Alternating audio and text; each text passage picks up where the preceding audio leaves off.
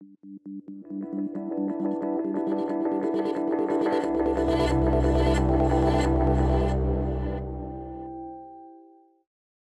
morning, my fellow Appleologists from around the world. Thanks for tuning in. We are ready to unwrap the tech of today, but first, here's a look at what we have in store.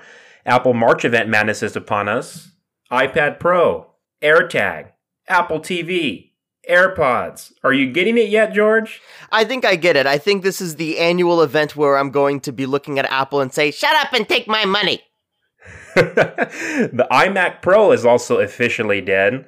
Ming-Chi Kuo is back at it again with yet another hefty leak dump regarding new iPhones and Apple's rumored AR/VR device. Also ahead, Apple Watch saves a man's life after he breaks the ice in this week's edition of Watch What Happens. All that and more. Let's check in with Mr. George Elias, our special guest today. George, how are you doing? I am doing amazing, Brom. It's been a pretty incredible last few weeks. I tried to kill your MacBook Pro a few days ago, but we'll get into that probably later on in the episode. Life's been good, dude. Life has been good. We're living on the edge trying to kill Apple's computers over here. That'll be a fun story. But first, we have to dive right into our first story, which is the rumored Apple event, which will be taking place on March 23rd. Now, interestingly enough, George, I'm going to share an interesting tidbit with you. If you're a follower of the show, a regular follower, 2 episodes ago, I was on with Mr. Will Sigmund, excellent friend of the show, and we were trying to pinpoint when exactly this rumored March event might happen.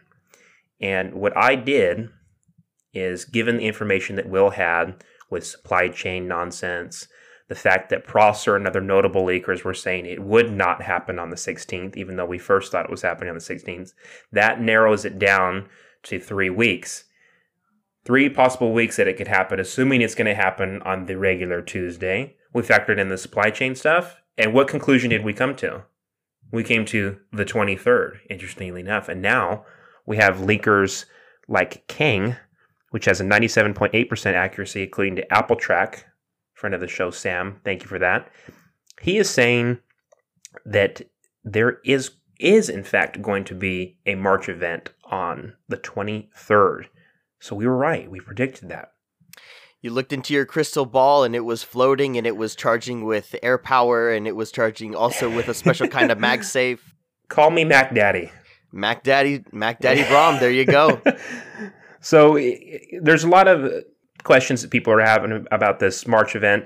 Some people are asking, will it be a press release like last year's 2020 iPad Pro, or will it be a full-blown virtual event? Is it going to be one of those prepared, scripted video presentations that we saw for pretty much all of last year, beginning with WWDC? I like the virtual event format because it is so well prepared, it's jam-packed, and it's more accessible. What were your thoughts on that, George? I think it's really interesting. Apple has definitely set the bar for virtual events and conferences. Like, in the past, WWDC has been an incredible event. I've always wanted to go ever since, 2011. Yeah, I should have gone. That was Steve Jobs' last appearance, but whatever. I'm over it now, sort of. Maybe. I don't know, maybe not. But Apple has definitely set the bar when it comes to virtual conferences. The editing, the cinematography of these events are absolutely incredible. And I love these events. However, if it's just like, look, we just need to get the products out, we need to get it done, we can pull a MacBook Pro 16-inch and just release it into the wild with a bunch of YouTubers interviewing Phil Schiller. Well, and that's a good question, George, that you brought up. Is, how drastic are these updates going to be? If it's just a spec upgrade for the iPad Pro, is it really worth putting on this whole event for it? If they're going from A12 to A14X, then what's the point of having a whole press conference for telling us that it is 75% faster? We already get it. The M1 chips are incredible. And those who care are going to read it anyway. Yeah, exactly. So it's one of those things where if it's not this groundbreaking new design, how important is an event? In addition to that, I think people just love hearing Tim Cook say, "Good morning." That's always missing in my day. I need to make that my alarm clock. Good morning. We're so thrilled and so excited. Now we have Kang here. He has a 97.8% accuracy according to Apple Track. Thank you, Sam Cole, friend of the show. Now, he is saying he is credited with HomePod Mini, MagSafe, and the specs for the iPhone 12 line. He correctly predicted all this before the event, so he knows what he's talking about. Again, amazing rating. He is predicting an iPad Mini Pro. So that's what people are dubbing it. He's saying it's going to be an iPad Mini with an edge-to-edge design, so a larger screen, sort of adopts that new modern design language with the industrial design language, the flat edges and things like that. The consensus among all these leakers is the iPad Pro will feature an A14X, which is just basically M1 optimized for iPad, and upgraded display with mini LED. That's not to mention 5G as well. So again, do you think these are worth an event or just a press release? Just going off of that. Just going off of that, I think that's worth an event. I mean, Apple, when they released the iPad Mini, man, you're making me want to go back and rewatch all the old keynotes now. I believe the iPad Mini was not a solo event. I believe they announced something else at that initial event. Yeah, it was the new Retina MacBook, I believe. Was it? The Retina MacBook Pro. Oh, wow. Okay. Who'd have thunk it? In any case, they will obviously, if they just throw in an Apple Watch spec upgrade and an iPad Mini Pro, I think that's enough to warrant a full event. Dude, I've only owned my new Apple Watch Series 6 for a couple months, for like 6 months. If they do a spec upgrade on the Apple Watch, I will lose it. It's probably, dude, but then people like me are going to be like, yes, we held out for the right time. True. That's what you're waiting for. Yes, I am. And on top of that, look at what they did with the MacBook Pro 16-inch. I know I keep talking about this back in 2019. They released a spec upgrade in August. And then come December, everyone who bought in August completely hates themselves. Because of M1. No, in 2019 with the 16-inch. Oh, back in 2019. Yeah, back when we were still believing that Intel was actually going to do something good. While they were busy resting on their laurels. Exactly. Now we have Mr. John Prosser, who comes in, at a slightly lower, I want to say slightly, a lot lower, 88% accuracy. He is saying he's 99% sure that this will be an event, and a full-blown event, not just a press release, and it will be AirTags and iPad Pro for sure. Now he's saying ready. These are products that are ready, but not so sure that they're going to be launched, including AirPods and Apple TV. So again, 99% sure that AirTags and iPad Pro will release, and these are products that are ready, but he's not so sure will come out. AirPods and Apple TV. He's been claiming that the Apple TV has been ready since October of 2020. And now he's saying these new iMacs that we've been seeing are a complete wild card, but he's hearing indications that they might be ready. But our wild card there is the iMac. Darn. I think That's your reaction is darn. Yeah, no, because I'm here, well, at least for me, I am waiting on the new M1 Max. I'm waiting on a 16-inch MacBook Pro. I'm waiting on a released iMac with, 64 cores and 128 neural cores. That's what I'm waiting for. Well, here's what's interesting is, AirTags, the much anticipated AirTags may be finally here. So now you'll have a way to locate your camera equipment when you lose it, George. It's funny. I don't know if I'm allowed to say this on the podcast or not, but I literally, as in like the last 2-3 weeks, just picked up tile trackers because I couldn't wait, because I needed to put some stuff on my my Lens wallet, my keys, and the mailbox key, because the whole family seems to always know how to lose it. I've been a Tile user for quite some time, so no hate on Tile. We're just hoping that the Apple ones will be better, integration wise. Remember that AirPods level factor of convenience. If that was integrated into a Tile like device, what we think AirTags are going to be, that would be game changing enough for me, and that would be the whole take my money. I don't know about that. Right I don't know about that, dude. Look at the headphones I'm using right now.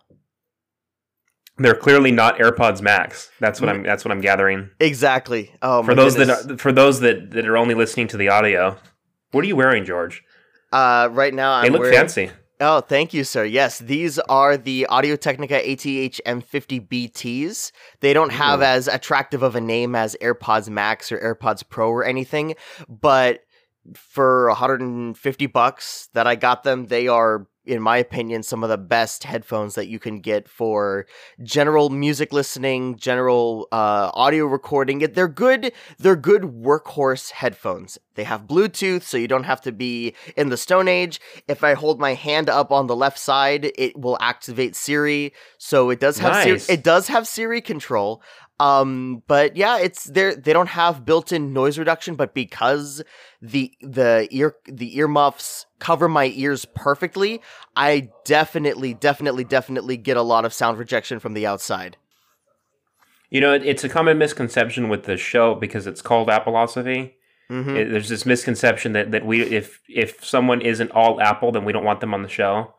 The important things like this are like I've been on 3 times that disproves it entirely. audio and video, and even photography. These are things that are so subjective, and so you really have to find what fits into your workflow and your budget and things like that. So you don't want to necessarily say that any one thing is better than the other. It's what someone prefers. So and we really, you know, we're going to talk about cameras in a moment and how, you know, Apple may be gaining ground towards Samsung with their new periscope lenses. And so that's a whole other topic, but it just sort of illustrates the idea that, you know, we don't think Apple is superior. It's our favorite and we love reporting on it. But, you know, it's important to have a general idea of where the market is at any given point in time and the fact that competition is really healthy. Oh, We like it that competition way. is incredibly healthy. Thank you, AMD. Thank you. I was about to say thank you, Intel. Oh my gosh, I am tired. Thank you, AMD, and thank you, Apple, for, you know, making competition once again in the CPU space. In We the really silicon appreciate space. Again, that's all really exciting. Now we're seeing references to AirTags in the latest iOS 14.5 beta. There's an items tab that mysteriously showed up in the Find My app. This is a good indicator that AirTags are in fact ready. So they're coming, George. We'll see. We'll see. Now, our next story is, in fact, about our old friend, the iMac Pro, George. It's been discontinued. It had its run, but this was a long time coming, in my opinion. Did you? Okay, now why do you say that? Because when it came out, were you like, oh my god, I need to get my hands on this? Because that was the reaction by a lot of creators. Is when the iMac Pro came out, it was thought as a stopgap between the current, you know, trash can Mac Pro and the new Mac Pro, which Apple actually flat out said that they were working on, which is crazy because Apple never says what products they're working on, things like that. They flat out said this is to quell the thirst for Pro devices while we work on a new Mac Pro, and here's your iMac Pro. So it's kind of, you know, what were your thoughts on that? This whole thing is very un-Apple, so to speak. So what are your thoughts? So professionals require professional workloads, professional workflows. They require support. They require stability. They require all of this rigmarole. And they are annoying. Professionals are genuinely annoying to companies because not only do we make things known, we have, some of us, or most of us actually have the resources to back up our claims. The iMac Pro, in my opinion, when it was released, like you said, was the stopgap between the trash can and the new cheese grater. Oh my gosh, their names are so horrible for the Mac Pro. They're so horrible. I'm so sorry for you, Mac Pro. You should just go back to the G3 design with the polycarbonate. Anyway. A floating cube? No, that's the G4 Cube. I'm talking about the G3 polycarbonate that was released in '99 with the HAL event. Oh, yeah, there you go. Yeah, you know what I'm talking about? The one that was like, we have now switched to USB. So groundbreaking. So groundbreaking, and with FireWire too. Oh my goodness! I just lost my entire train of thought. Oh, there it. Wait, no. I caught it. Yes, thank you.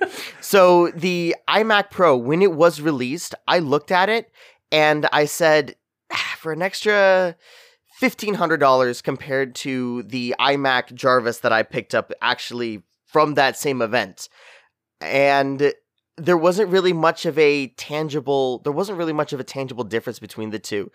And the one thing that did bother me, and a lot of people did point out, is that the RAM on the iMac Pro was not user upgradable unless you were willing to completely void your warranty and just rip off the screen with the adhesive remover. So I remember that, how delicate that process was. Yeah, I've now with the parts readily available, I've done it so many times. I feel comfortable with it now. But if you, and I see your face, you're like, oh, keep yourself away from my computers.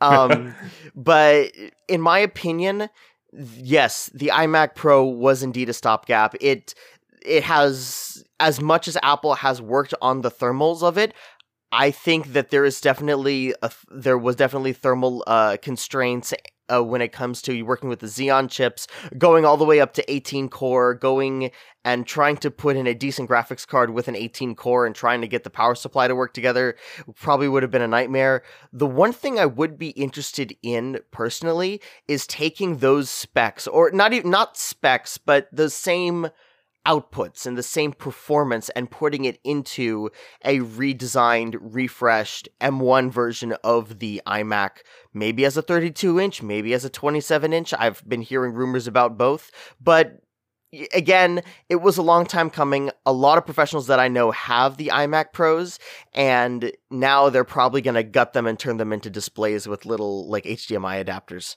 Moving forward on the iMac Pro discussion, they changed up their verbiage for this a little bit, George, and I think this is interesting. I like this. I think it's genius, in fact, from a marketing perspective. Apple, normally when they discontinue a product, it just disappears from the store, or it just says out of stock, and that's that.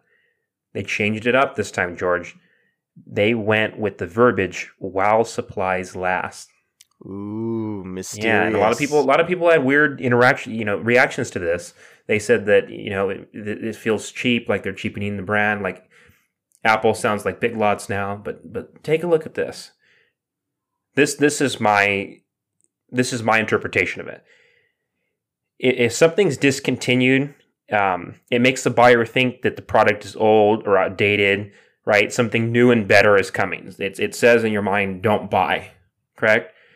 When you have something that says while supplies last, it makes it sound like I need to purchase the item now, like it's not going to be available much longer. So it puts it in your mind, I need to take advantage of this. And it also creates this whole collector frenzy thing among the iFreaks like myself. But it lights up this bulb in your mind of, I need to purchase now or it's not going to be available. And it sort of pivots the direction of the demand in a different way, versus maybe now we have all these units lying around and we discontinued it. So, what the deuce are we going to do with all these? My take on that is that professionals have refresh cycles just like any other company. When you have Apple and they have a refresh cycle on their computer, let's say their MacBook Pro, it's every 2.5-ish years, something like that. Yeah. Professionals will wait to upgrade their gear on their own schedule. Sometimes they'll wait on Apple if it's really that important, or they'll wait on another company like Canon, Blackmagic, AJA, Sound Devices, what have you.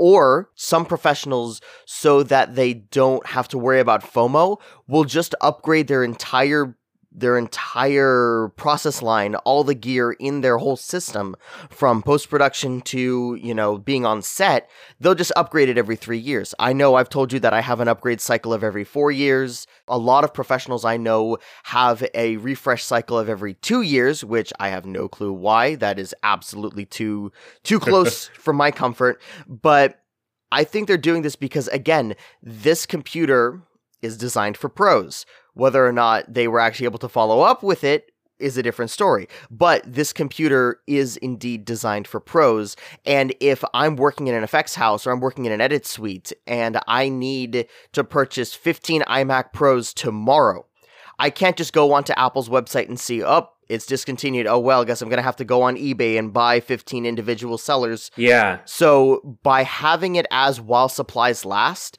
yeah, it's obviously they're discontinuing it because they're going to be replacing, I don't know if they're going to be replacing it or if again, like I said, the iMac is going to have the same functionality built in, but it's nice to know, at least from a professional, if I did need to go out and purchase 10 iMac Pros for my VFX house or for my editing house, I can go to apple.com and pick up those computers and say, okay, I feel like I can get the job done. Yeah, it's interesting because this verbiage kind of makes it seem like it's a deal, but there hasn't been any price reduction. And then when you also factor in the specs, which I love that you brought up, it's sort of like, last year's iMac, which launched during the summer, it ate the previous iMac for breakfast. And now you have M1 in these laptops that's eating this iMac for lunch. And, so what eats this iMac for dinner? Oh, that's right. The iMac, the iMac standard already has all the specs of the iMac Pro. It already has the 10 gig LAN. It already has all that stuff. Exactly. And so it's been no secret that the iMac Pro feels kind of silly in the lineup, given how powerful the existing Intel-based iMac is. We can't even imagine what an Apple Silicon would be like. Now, maybe some people just need ECC very much, like error checking RAM. That's what it is.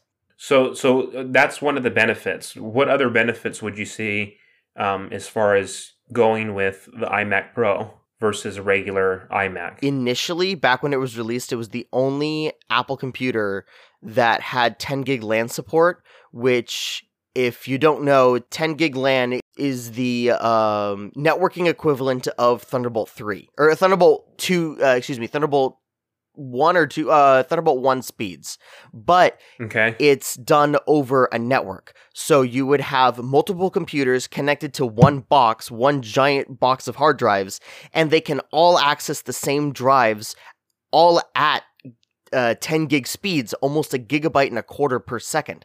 That is the importance of 10 gig LAN. Now that the standard iMac, I think it's only like $150, $200 upgrade to go from gigabit LAN to 10 gig LAN.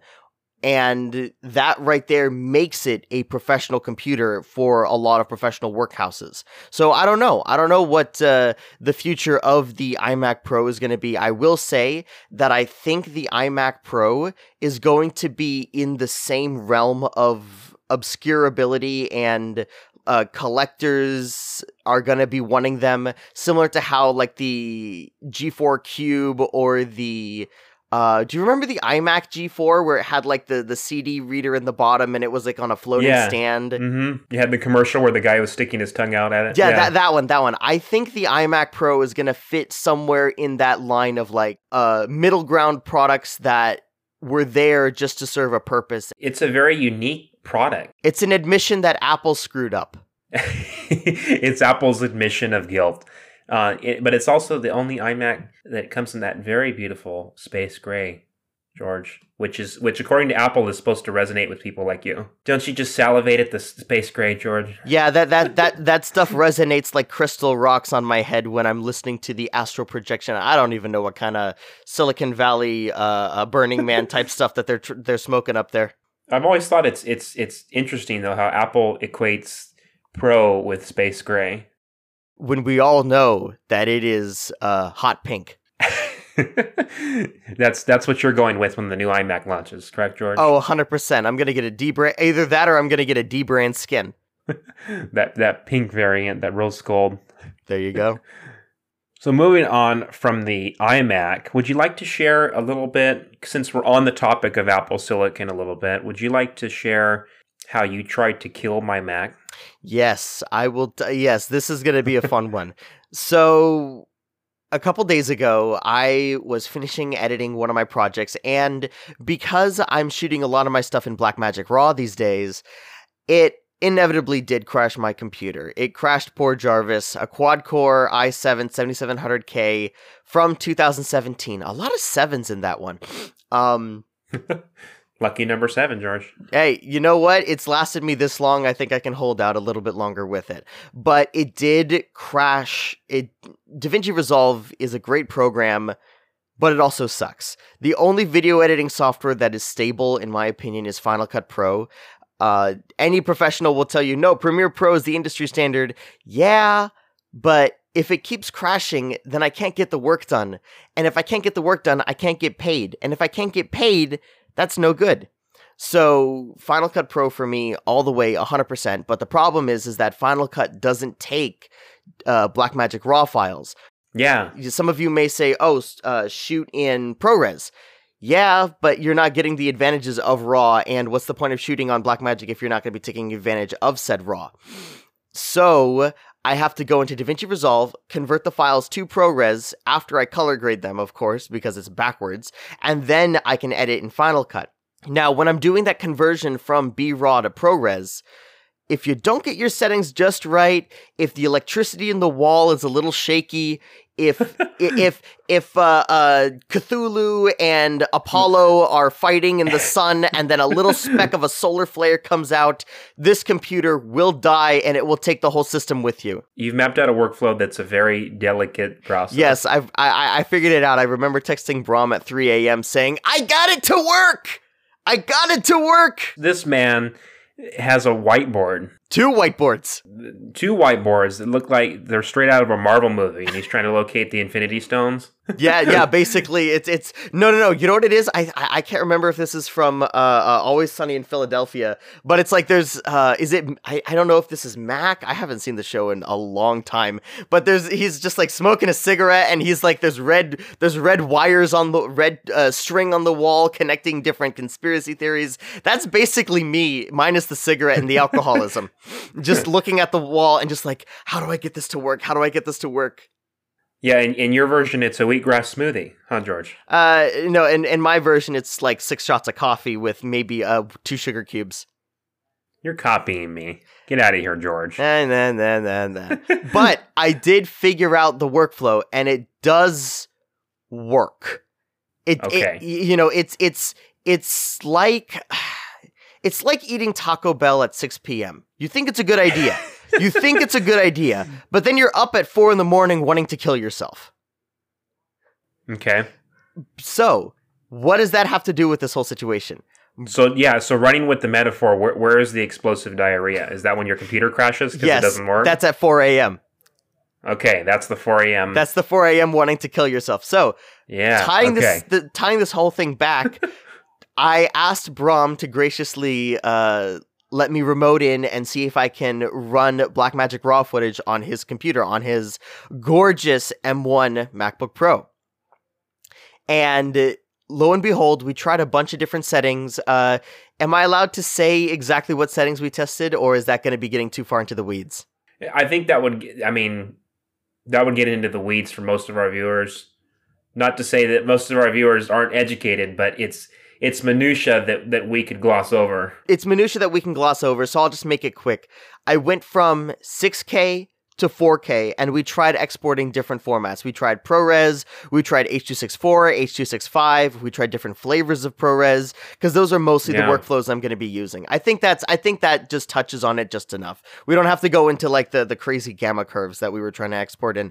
And the kicker here, and I told Brom this, is that if we can export at about 50% speed of the video is usually between 24 and 30. If we can export between 12 and 15, I would be incredibly impressed. And lo and behold, the M1 MacBook Pro did a whopping 12.5 frames per second when it was exporting to H.265 or H.264. When it was exporting to ProRes, it was at between 9.5 and 10.5. It was a little inconsistent, but a couple things I wanted to tell Brom, and we both agree on, this is beta software when we were testing it.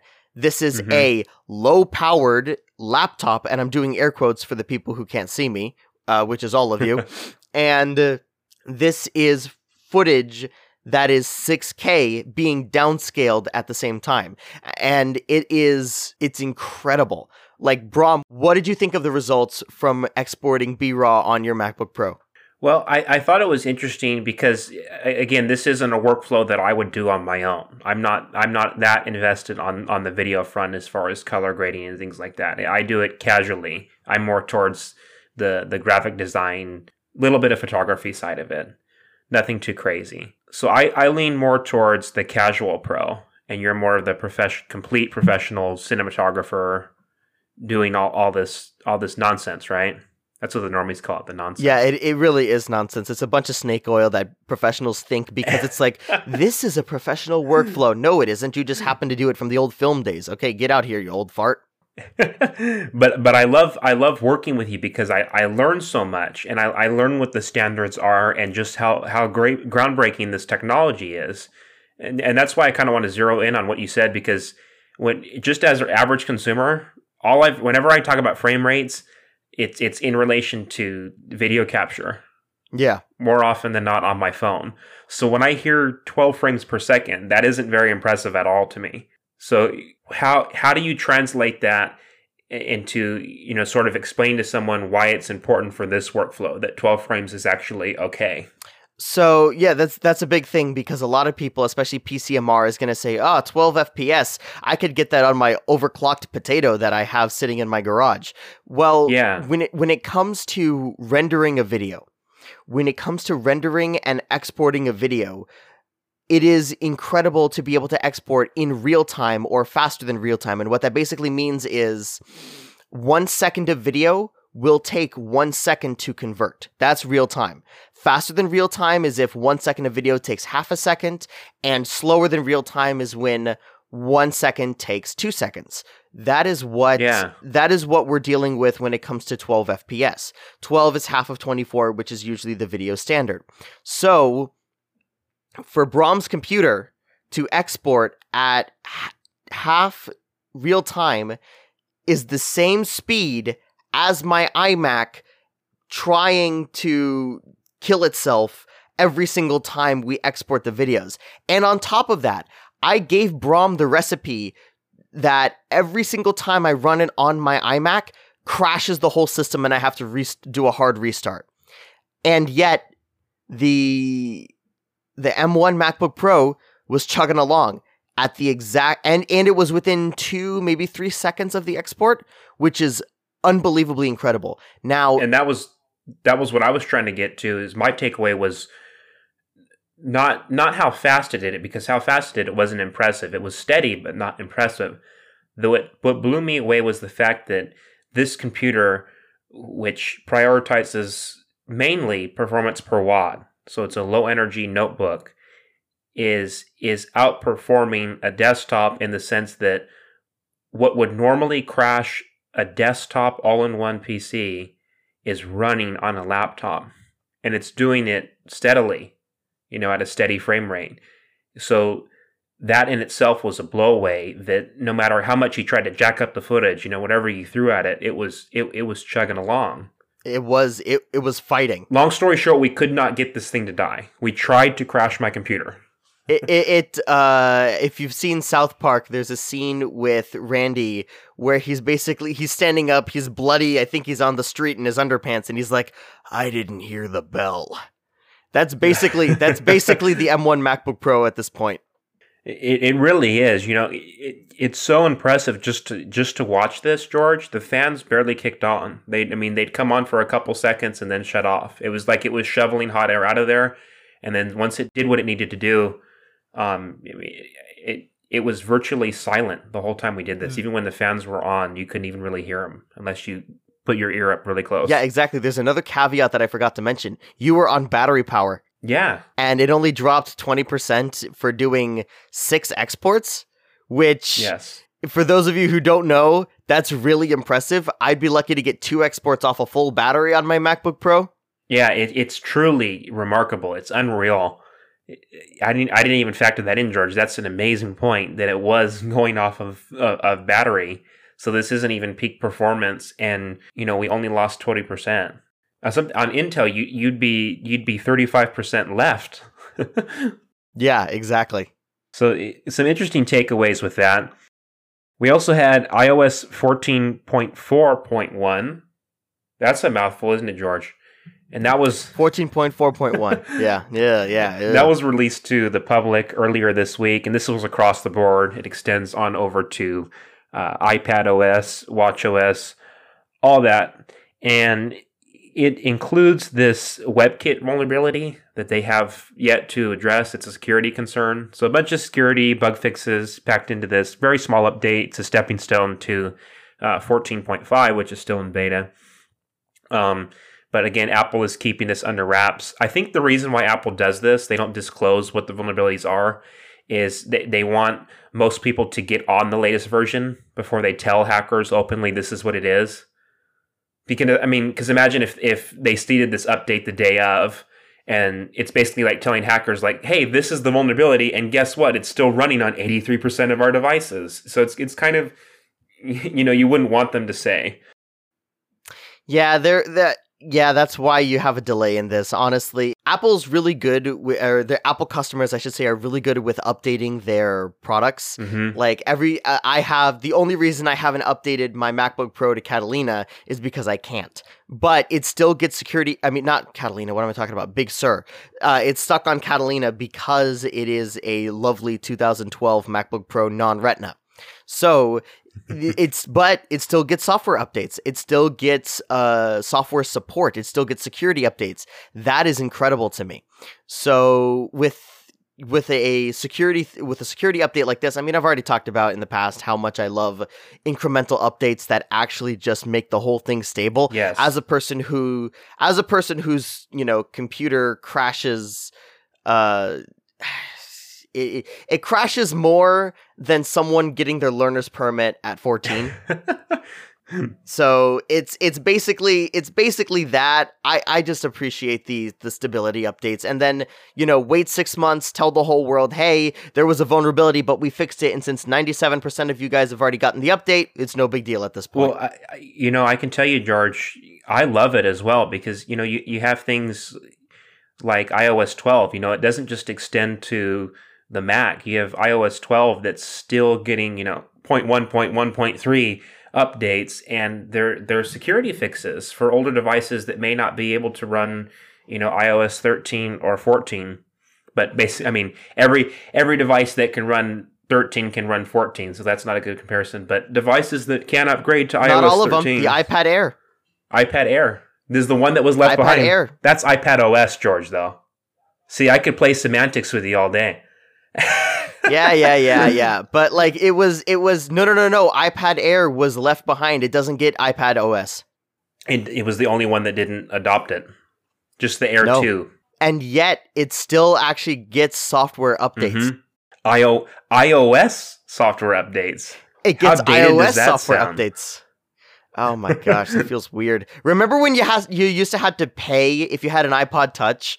If you had to pay for the software updates? It was like $10 if you didn't keep yourself updated or not.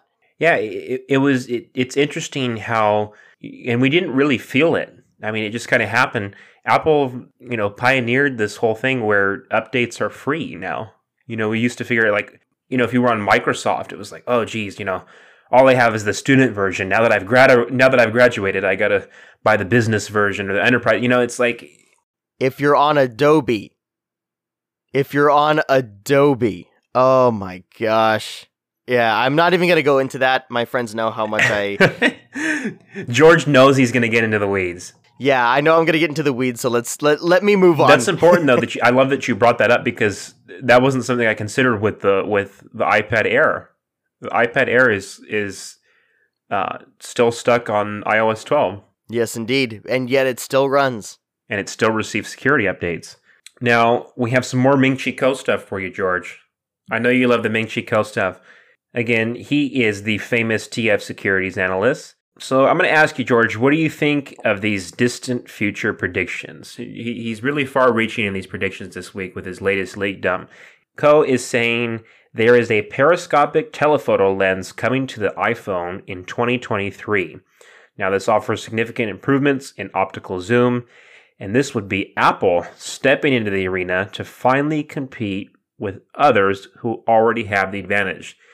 These are, of course, our old friends over at Samsung with 100 times zoom, and our friends over at Huawei, the Huawei P30 Pro, which ships with a 5 times optical zoom periscope lens. Now, Apple currently has their telephoto lens calibrated for 2.5 times optical zoom and 12 times digital zoom. With the upgrade, it would be competing more with the Huawei at the 5 times optical zoom. Now, George, what are your thoughts on this? You're the camera guy. If 100 times zoom, I'm trying to like comprehend that right now, because just so you know, in the professional world, we don't measure things in like X. We don't measure things in 10X or 2X. So I have to kind of convert the stuff in my head. Yeah, it's kind of like it's like a consumer buzzword thing that they use. Yeah, exactly. So looking at my gear shelf right now, I have a 20 millimeter lens and a 200 millimeter lens. It's a zoom, so 70-200. That between those two lenses, I have a 10 times zoom. Okay. So going to, what is it, 1000x? They said, like 100 times, or 100 on times. the Samsung, excuse me. yeah. Okay, so that would be going out to a 2000 millimeter lens. I cannot comprehend that. That's like a proper telescope. That's something you'd get when you're photographing like the Milky Way, or when you're photographing the moon and trying to see where NASA placed the flag on the moon. Well, and that's the thing is when Samsung does this, it's coupled with, obviously these very sophisticated algorithms that help with, sharpness and smoothing in certain areas, depth mapping, things like that. To put this in a consumer product, like how Samsung has it at 100 times zoom, we've seen mixed responses from this. We've seen people saying, it's not really worthwhile. It's the photos come out grainy anyways. How important is it really to have something so drastic? Do you think it's important for the average, consumer phone, even if it's a pro phone, to have 100 times zoom, George? I think people are going to find ways to make it practical. If there's a feature that you can exploit, people are going to make something cool with it. I personally think, just from looking at my own arsenal, for me, I'd rather have a really high quality between 7 to 12, 13 times zoom than a mediocre 100 times zoom. But that's just me. That's just me, because I will pixel peep and I will inspect everything before I go to print. So I don't know. Here's the thing. The way I see this is getting in the game is a good start for Apple with these, with these periscope lenses. Apple is getting comfortable on the field so that when no one's looking, they can do what they do best, and that's change the game. Yes, indeed. Right, and we're seeing these things with their silicon. They're making leaps and bounds over the other guys. They're already breaking 5 nanometer, working on 3 nanometer, when other companies are struggling to push 7 nanometer. In these phones, not to mention desktops.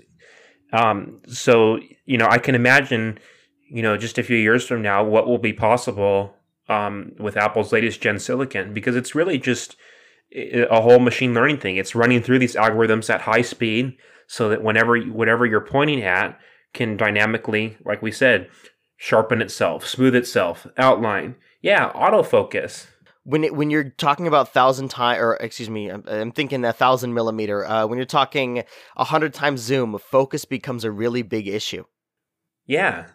So how do you mitigate things like that? You need a proper focus algorithm. I have a camera right here that a lot of people would consider a dinosaur. It's the Canon 7D Mark II. It has the same focusing system as cameras that were used to photograph the 2012 Olympics. Oh my goodness. Wow. I can't believe I dated myself. I just realized that was almost 10 years ago. Maybe not the best comparison, but still, this focus system locks on properly. So if Apple were to implement something like that it's called, just for those of you who want to know the technical, it's called Phase Detect. If they could implement proper Phase Detect autofocus similar to what is in like professional DSLMs or DSLRs or cinema cameras, that right there, it would be a game changer, in my opinion. And I'm saying that as like, if they actually do that, that would be amazing. I think Apple takes really seriously, the amount of space that the phone has and what they put into it. It has every little thing it has to be purposeful, every little element. And the camera, again, we say this on the show, the battery and the camera are the two most important things people consider when they buy a new phone. And you see that Apple's really in it for the long haul. We talk a lot about the silicon and what that enables, But you also have things like the iPhone 12 Pro Max, which has sensor shift optimization. This is something that you see, in $2,000 cameras, and it starts to make the price of the phone a little bit, more worthwhile. And it puts it into context. Yeah, it puts it into context, and you have things like LiDAR, which enables autofocus in extremely low light conditions. It's not just a fun AR party trick. So they're really invested in core technologies that are actually going to make a difference. We'll see if it actually does make a difference, because I've heard mixed reviews about the LiDAR, but we'll get into that at another date. What you have thoughts about the LiDAR? Yeah, I honestly think that the LiDAR, it's cool, but a lot of companies, for example, Canon and Sony, those are the two big ones in the industry, they're able to pull off autofocus that is incredibly snappy, incredibly powerful, locks onto your face, locks on. I have a friend of mine who's done photography work for the National Parks and Services. Wow. He uses a Canon R5 and a 1DX Mark III, and he says that the autofocus is so good with the animal tracking autofocus, so Wow. it can track the eye of a bison at 50 or 60 yards. And it will lock on its eyes, and it will stay there. That's phenomenal. Even if it's going through the brush or whatever, which is incredible. Now, do they use LiDAR for that? No, they don't. If you want to look into this, the DJI Ronin RS2, it does have a LiDAR system, but it's very finicky, and it works best in pitch black darkness. So what are you filming in pitch black darkness? Well, that's the thing is, we see Apple, and I don't want to say trade-offs, because it's more, the word is accommodations. There comes, at the end of the day, the iPhone is a consumer product. And, we want it to be thin. We want it to be light. We want it to have excellent battery life. And we want it to be, this compact camera, the best camera that it can be, but also the one that's always with us, right? And so you see, where do they have to make accommodations when, you can't make the lens a little bigger, or you don't want the lens to jut out further than it already does. And so you start to ask, well, what can we do to mitigate that? Maybe it's LiDAR, maybe it's, sensor shift, image stabilization, things like that. I don't know. Maybe I just like holding on to my giant rig and looking like I'm in a power lifter from the movie Alien? Well, what? It's funny because it's important. Coming from your perspective, you have a certain taste in your mouth about these core technologies. And so when it comes to a consumer product, even if it's called Pro, the iPhone Pro, you can ask some really important questions, and it's interesting to compare notes as far as what these technologies are doing on high-end cameras, and then what they're doing in the mobile space, and how valuable those end technologies are to the average user. Yeah, and hopefully some of this professional nonsense and me feeling entitled, like we want the professional features, hopefully that trickles down and it gets something truly extraordinary into newer consumer products. Definitely. Ming-Chi Kuo has a few other predictions. He's saying by next year, 2021, a new Face ID transmitter made of plastic instead of glass will possibly make its way to a new iPhone, new technology. It just says new technologies, but we're making the assumption that it'll be an iPhone. It eliminates any distortion concerns, and the end user won't notice much. But this apparently helps with production costs. So not really any user benefits, but helps with production costs. So you might see maybe our first low-end iPhone, our first iPhone SE that has Face ID. You may see lots of non-pro products like the MacBook Air or something will have Face ID. It's more affordable to integrate. And when technologies become more affordable, that's when Apple starts integrating them. Within a few years, everything had a Retina display. And so you see technologies like that make their way to the lower end. And that strategy is perhaps most clearly illustrated with the iPad. The entry-level iPad and the iPad Air are only becoming more more almost Pro every year, because all they're doing is grabbing features from the Pro iPad and optimizing them for whatever silicon they choose to throw in there, whatever chip. Here's the thing that people don't understand about the term professional. If you make money with it, it is a professional tool. Now, are there things that a professional needs? Of course.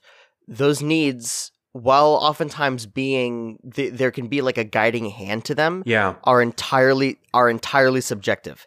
If it can get the job done for you, it is professional. If it can get the job done reliably, it's even more professional. So when you see someone, when I see Apple marketing iPhone 12 Pro Max, when I look at Pro, I think, okay, can it get the job done? Can I start a project on it? Can I finish a project on it? And will the client, and more importantly, well, depending on the project you're dealing, whether you are happy or whether the client is happy, it just depends on what the priority is. If those three things are met, and it's reliable, like I can guarantee that if I use this, I can get something out of it, in my books, is professional. Yeah. And a lot of people use the 12 Pro Max. Okay, a lot of people use the 12 Pro Max as their only camera, computer, phone. It's their only device that they use to do their business, and they're incredibly successful and incredibly powerful in whatever industry they're in. So it's not necessarily about what the tool is, but what you can do with it. And I love how you phrase that. It's not about what it is, but what you can do with it. That's a great takeaway there. A great analysis. I think people have sort of, taken jabs at Apple with their use of the word pro. And I love that you're bringing this up because it's such a fun discussion.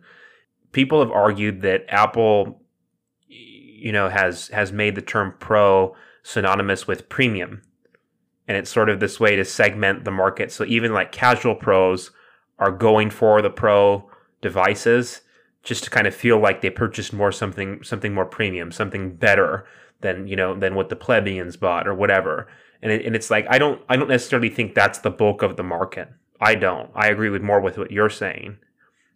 It's about how valuable is this tool? What level of utility can I gain from this?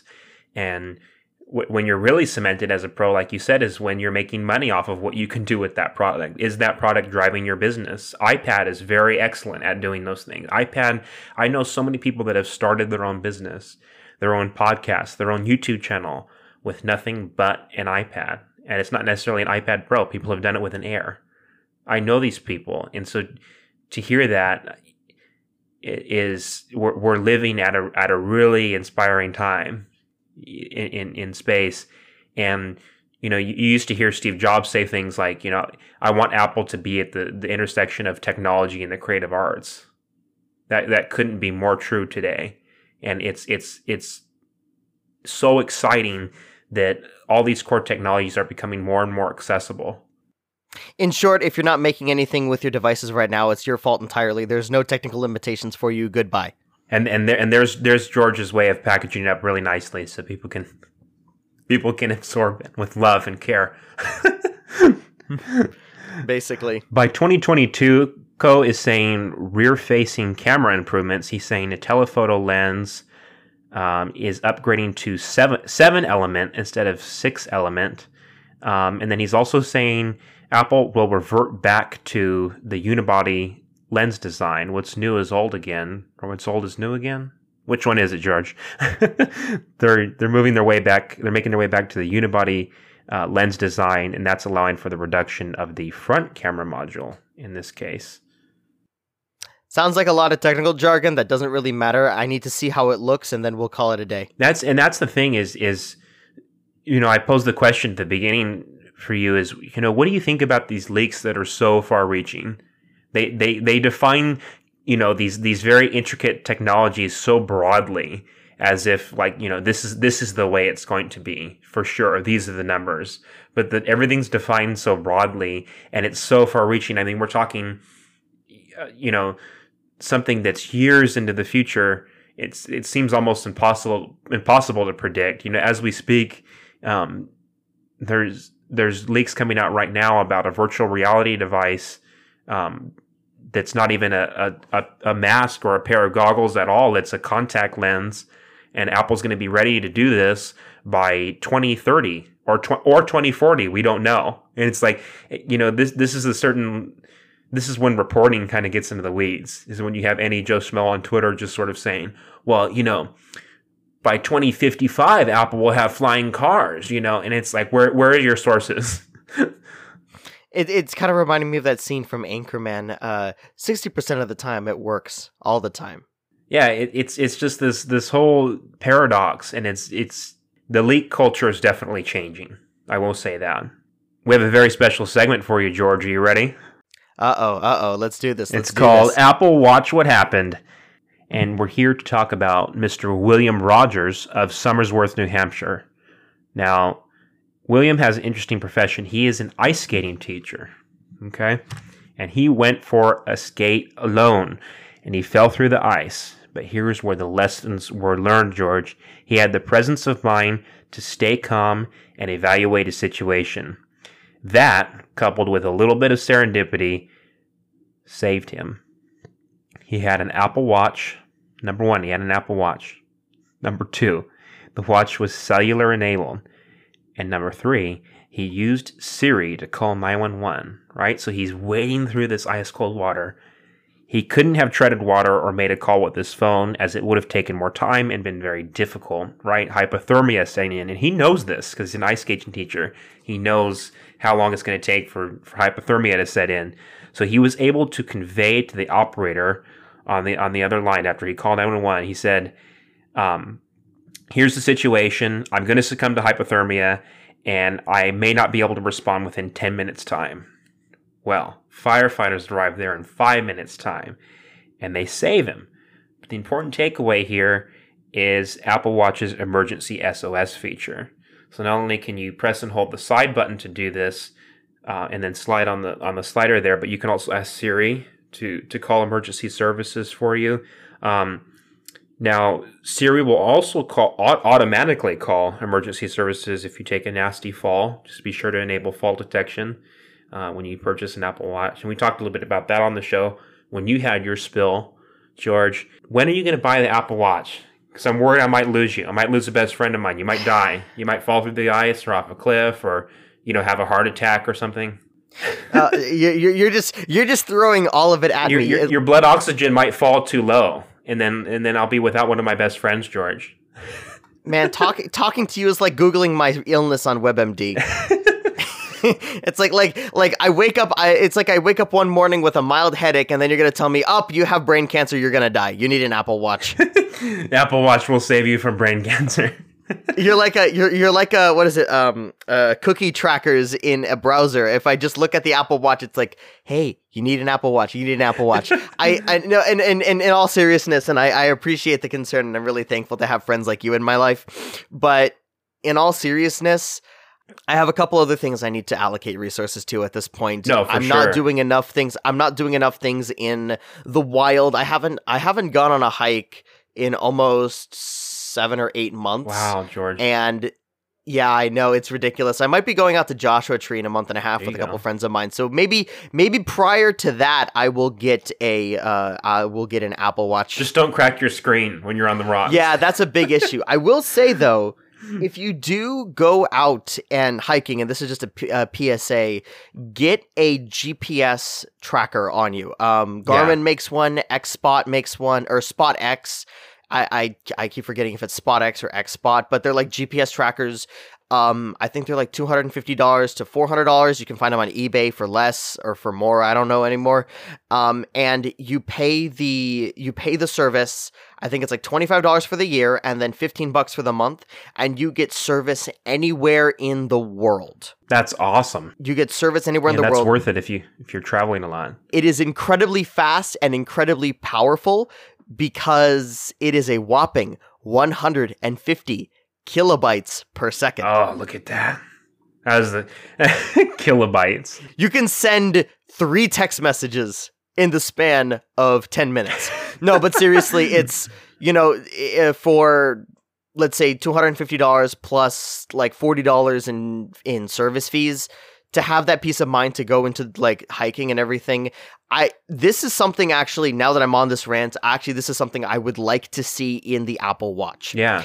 If they have a feature, it doesn't have to be in every Apple Watch, but if they have it in like a hiker's edition or a traveler's edition, if they had something to connect to, it's called the Iridium Network. If you have the ability to connect to the Iridium Network, you would have the ability to have service anywhere in the world. Antarctica, the Northwest Territories of Canada. If you happen to find yourself in the fallout regions of Siberia, you will have, if you happen to like skydive in the middle of the Serengeti where there's no cell service for miles, you will have service with the Iridium Network. So maybe that's an Apple Watch Series 10. I don't know. But yeah, Brom, you're right. I do need to pick up an Apple Watch relatively soon. It says there is an app called Iridium Go available on the app stores exclusively for Apple Watch, which enables users to connect over Wi-Fi and make calls. That doesn't sound very valuable. Yeah. So that is an accessory to having my satellite phone. So it means, because my phone will make a Wi-Fi hotspot, my satellite phone. Mm-hmm. So I do have access to the internet through it, but again, at a whopping 150 kilobytes a second, it's nothing to sneeze. It's nothing to write home about.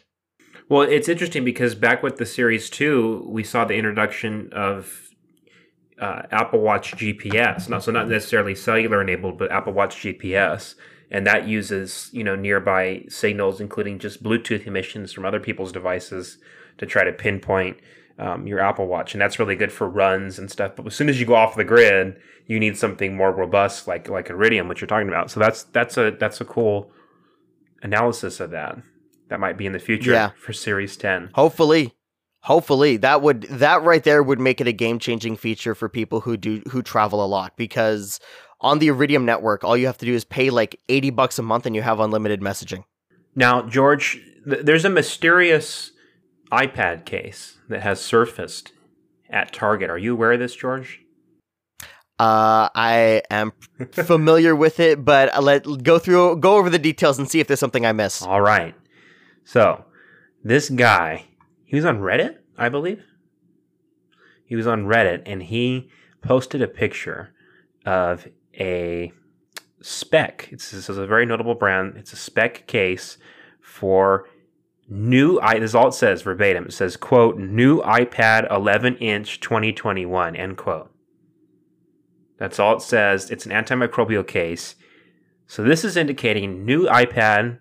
It's 11 inches, and it's coming out this year. So these may be the new iPads we're expecting, right?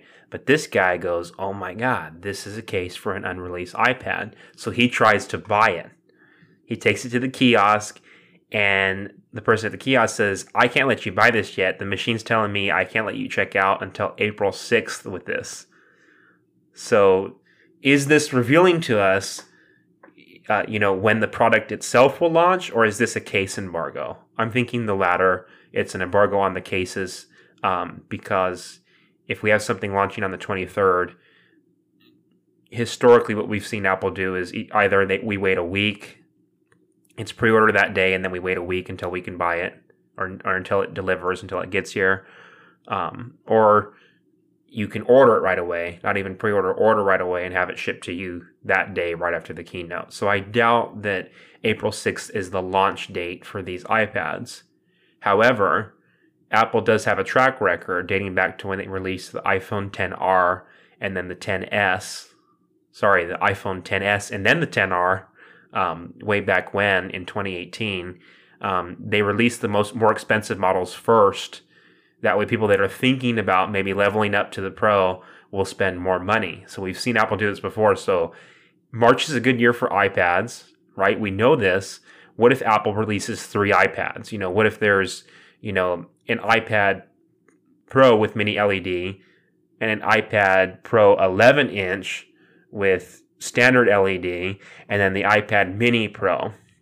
How do you segment that out? How do you get people to go that are maybe on the fence, thinking about leveling it up, buying the more expensive version? what do? You segment it out just like they did with the iPhone XR. And the iPhone 12 this year, they did that too. They released the 12 before the 12 Pro Max. So you may see the Pro models are available directly after the event or soon after, within a week. And then maybe the lower end, just an iPad, maybe, because it just says iPad 11-inch 2021. Maybe we're seeing a screen increase, a spec increase there, moving from the 10.2-inch to an 11-inch form factor. But that would make the lineup really confusing, because if you have just an entry-level iPad that's 11 inches, then now the iPad Air, which is supposed to be a step up, it's supposed to be the iPad Almost Pro, is only 10.9 inches. So they're virtually the same size, but a little bit less. It kind of makes the lineup really confusing. All I know is that some dude tried to buy an iPad case and was denied. I'm not going to make any assumptions off of just this one event. Are we getting too into the weeds here, George? We're getting too excited for the event. If I'm telling you we're getting too into the weeds, I think we're getting too into the weeds with this case. Okay. All right. There you go with this case. With that might be the case, George. Yes, indeed. That may in fact be the case. We have a very special segment for you, George. It's a segment all about you. It's called Get to Know the Pro. Oh my goodness, my ego's going to be fed now. Let's see how we can do this. All right. Let's see how we do this. I'm going to ask you a series of 10 questions. You're going to try to answer them as fast as you can. There's really no time to think. You got to answer them right on the spot, George. Are you ready? I think so. Let's do it. Okay, number 1. 2 of them have to go. iPhone, iPad, or Mac. 2 of them must go. Ooh. Oh, man. Okay, 2 of them have to go. Obviously, I would pick... Oh my gosh, that's harder than it is. All right, you know what? Forget it. I'm just going to I'm going to get rid of iPhone and Mac. Oh, okay. Number 2, silver, space gray, or gold? Whichever's cheapest. Trackpad or mouse? That's true immigrant mentality. By the side note here, that's true immigrant mentality right here. If you ever notice people who are from other countries and they come and live in the United States and they want to buy a nice car, they will buy it in the cheapest color or the most ugly color possible. That is not because we are cheap, it's because we're smart. It's Apple, we're George. They're all the same price. You got to pick one. We can't get into the weeds, George. You got to go. Silver, space gray, or gold? Shoot, space gray. Okay, trackpad or mouse? Trackpad, 100%. If it's on Apple, trackpad. Would you rather live without Wi-Fi for a year or have an iPad mini be the only device you're allowed to use for 6 months? It is a cellular model. Oh, dude, easy. Without Wi-Fi for a year. You just use your iPad as the hotspot? No, I would just use Ethernet. There you go. Assuming Ethernet doesn't work, which one do you choose? I would still use, you know what? I need a social media detox. I will say that. So when I get back, I have 250,000 followers. Okay, we'll run with that. Spotify or Apple Music? Ooh, man, I use Apple Music right now, but I'm going to have to go with Spotify. One has to go. Instagram or Reddit? Instagram. I love Reddit. Really? You're a photo guy, man. Come on. Yeah, but here's the thing is there are actual communities on Reddit that have great photographers. Okay. So it's different. It's different. Like Instagram, it's all about the lights. Aux cable or Bluetooth, all the things? Aux cable. The reliability of the aux cable is unmatched. Okay, still today that holds. AirPods Max, yes. Win or fail? You have to pick definitively. Fail. Fail. Ouch. Number 9, Pages or Microsoft Word? This is second to the last. Pages or Pages, okay. Pages, 100%. Pages. Number 10, your 10th and final question. Apple TV remote, yay or nay? Yay. Yay. I'm going to go with yay. Okay. I'm going to go with yay on that one. Cool. So now that's our last segment. We've reached the end of the show, but I do want to dissect a few things. Why are AirPods Max a fail, George? In my opinion, because I have actually worn them. I have a friend of mine who got some. They're just too heavy. Too heavy? They're just too heavy. And I know, oh, big deal, just work out your neck muscles. No, that's not the point. When I'm listening to music, I want to listen and appreciate the music. You're gonna judge me for this, but I recently picked up a pair of in-ear monitors from, what are these? From Shure. These are wired, traditional, old-fashioned in-ear monitors. These things are comfortable, they sound amazing, and I love them. I use them on shoots, and I use them for myself for listening purposes. But when I wear the, AirPods Max, you know that they're there and you know that you're wearing them. So you wouldn't recommend them for working, working with video for prolonged periods of time, but leisure listening you would say. Not even. See, that gets tricky because for leisure listening, maybe durability wise, these things are off the charts. They're built to last forever. Heck yeah. But as far as using them for even if I'm in my studio and I want to listen to music, I don't know, dude. I might just pick the in-ear monitors over the AirPods Max. I don't know. Why did you answer the way you did for the Apple TV remote? You said it was fine. Yeah, I think it's fine because there's voice control on it, so you don't have to worry about typing. If I wanted a GameCube controller on it, I would have modified it with a keyboard and a GameCube controller. So what do you say to people that say that it's too finicky, it's too sensitive? You saying just do voice? Either just do voice or use your phone. There you go. That's a hard one. People get upset when we talk about the remote on this show. I get tweets. Why. I get tweets. These people have nothing better to do. Oh my I'm God, sorry. George. I know. I'm not going to be allowed ever. They did one thing right. They watched our show. So okay. There you go. Okay. There you go. I'm sorry for insulting you. I'm not 100%, team Apple TV remote here. It has its issues. So for context, we only have an Apple TV from 2012. So the new remotes, I don't have one yet. But you've experienced them. Oh yeah, the touch one? Yeah, I've experienced it. Okay. So where can the people find you, George, now that we've reached the end of our show? They can find me at GW Photograph E on Instagram, or they can check out my work at figtreecinemas.com. That's where I do a lot of my professional work. I'm still overhauling the website. I don't know if I mentioned this last time I was on, but I'm still overhauling it. There's a lot of little stuff in the back end that you have to fix, a lot of stuff that I got to take care of, and I got to make sure that all my work shows. There you go. So if you go on to Fig Tree Cinemas or GW Photograph E, you'll be able to find me there. And also it's the same thing on Twitter, Facebook, Instagram, all that jazz. I love it. Go ahead and say hi to George, guys, over on social media. You can find me. I recommend the best way to reach me would be Twitter, of course. It's Twitter, and it's very easy. It's at Brahmshank. That's BRAHMSHANK. It's at Brahmshank. Drop in and say hi. Send in your questions for the show. We'll answer them on the next episode. George, thank you so much for joining in. Thank you for unwrapping the tech of today with me and my fellow iFriends, my Appleosophers. Thank you so much. Always a pleasure to be on the show, Brom. We'll see you guys next week. Take care, George. Take care.